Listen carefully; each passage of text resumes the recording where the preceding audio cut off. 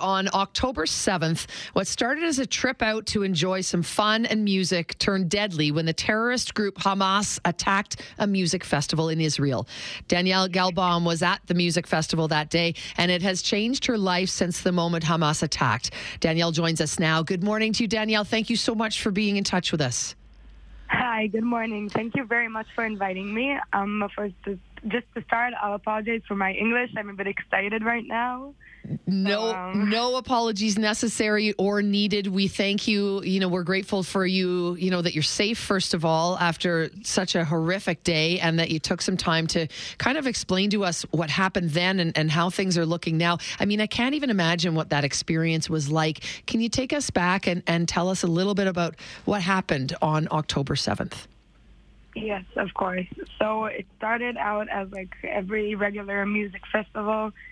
People just came to party, to have fun with each other, to enjoy the music, we're all thankful for the music, so we just wanted to celebrate it.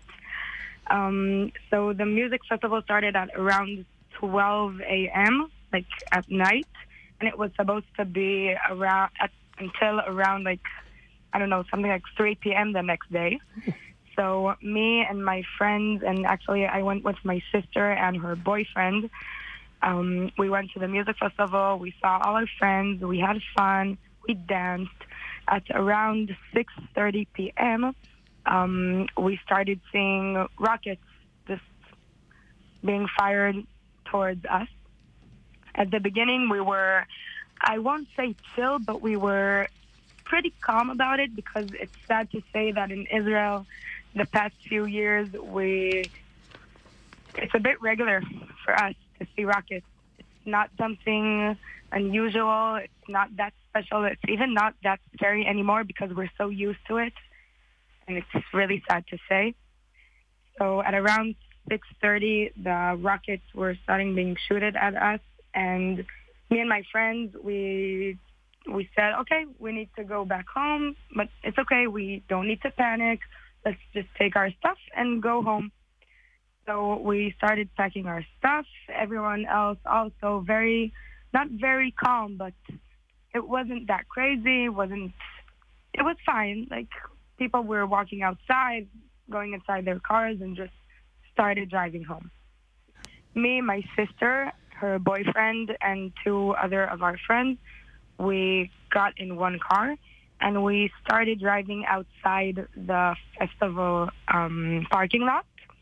And we needed to take a turn left to get on a road. It's road number 232, and that's the road where all of the horrors started happening. We took the turn left, and we wanted to go back home. And after about 50 meters, we just saw cars stopping, and people started panicking, and we heard people screaming, there was a shooting. We didn't really understand what's going on, so we said, okay, let's just do a U-turn, and we'll go to the other side. We did a U-turn, and then we started driving, and after about,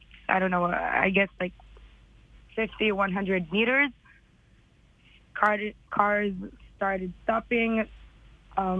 People just ran out their cars. We didn't understand what's going on, so we said, okay, we need to go outside the car and let's figure out what's going on. We stepped out of the car, and we started hearing shooting, from everywhere.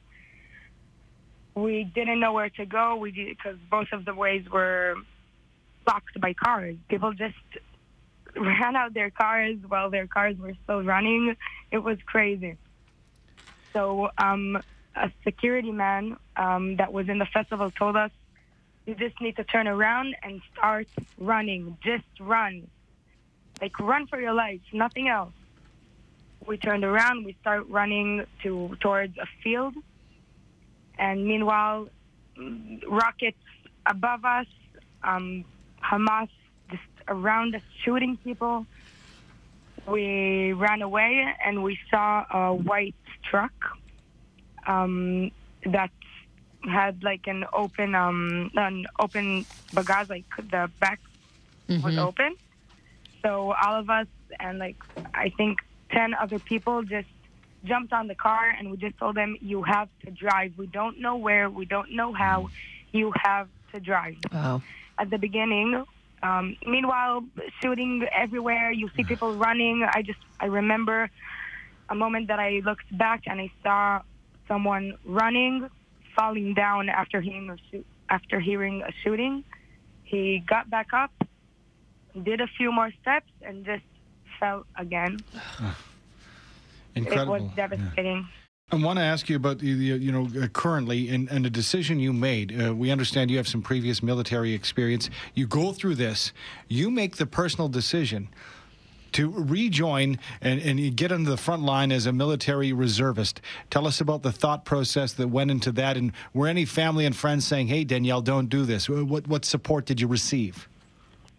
The support from my friends was amazing. I felt like everyone is trusting on me, and I trusted on myself. I knew that the decisions I made were honestly just like a survival urge. The fact that I told everyone when we got in the car, don't put on your buckles if we need to go out from the car fast. Windows down so we can hear everything that's going outside. We need to drive with the doors open if we need to jump out of the car for that reason or another. My friends listened to me. My sister listened to me. Most of the decisions were took also together. So it was very, I won't say calming because it wasn't a calm situation, but the fact that I trusted myself and my friends trusted me, and now we're all here at home alive. For me, that's my personal win, even though I lost too many friends, too many people that just wanted to come and dance and have fun and just celebrate the fact we have music.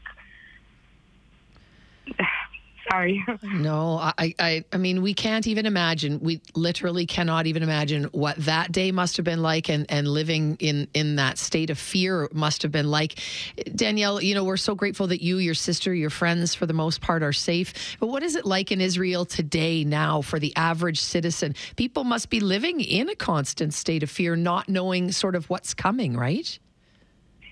I think we all live in that fear, even me. After the party, when I was on my way home from the festival, I texted my commander. I told him that I want to come back to the army. I need to fight in this war after what I saw. And even though I'm an officer in the army, honestly, I'm still scared.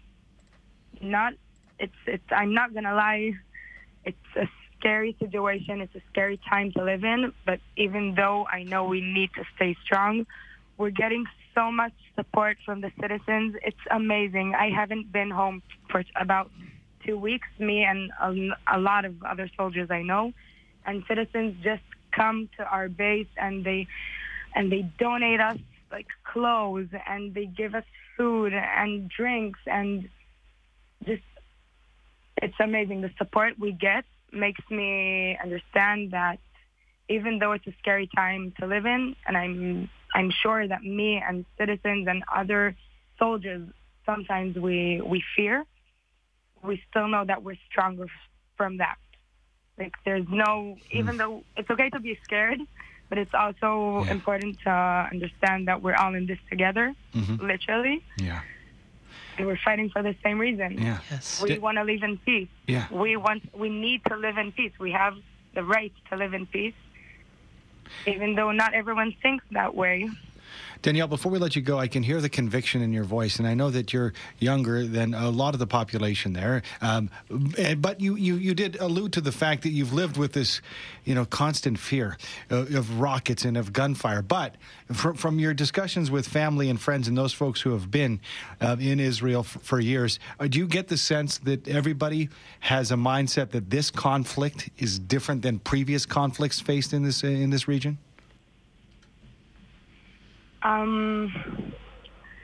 I think that the conflict is the same because I've been here. I was born in America, and I came to Israel when I was 6. And I think that since then, I know that there's a big problem with by dealing with Hamas. But until now, I think no one had ever thought that this thing could happen. Like, rockets, okay, been there, done that. It's sad to say, but sort of been there, done that. No one, not family, not friends, not even people in the army, had the thought that this thing could happen. Slaughter of so many people. It's horrifying. It was horrifying seeing it.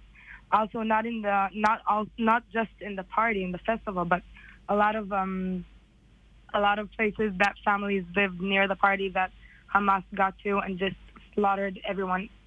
Families, babies, not even talking about people that got kidnapped to Gaza right now. 203 people right now in Gaza. Kids, grandparents. And for what? We never thought this could happen. We never thought. I still can't believe it happened, honestly. I'm still waiting for someone to come and wake me up from this nightmare and tell me, Danielle, everything's okay. No one's there. We're peaceful. It's fine. But I know that, meanwhile, it can't happen as long as Hamas is still here.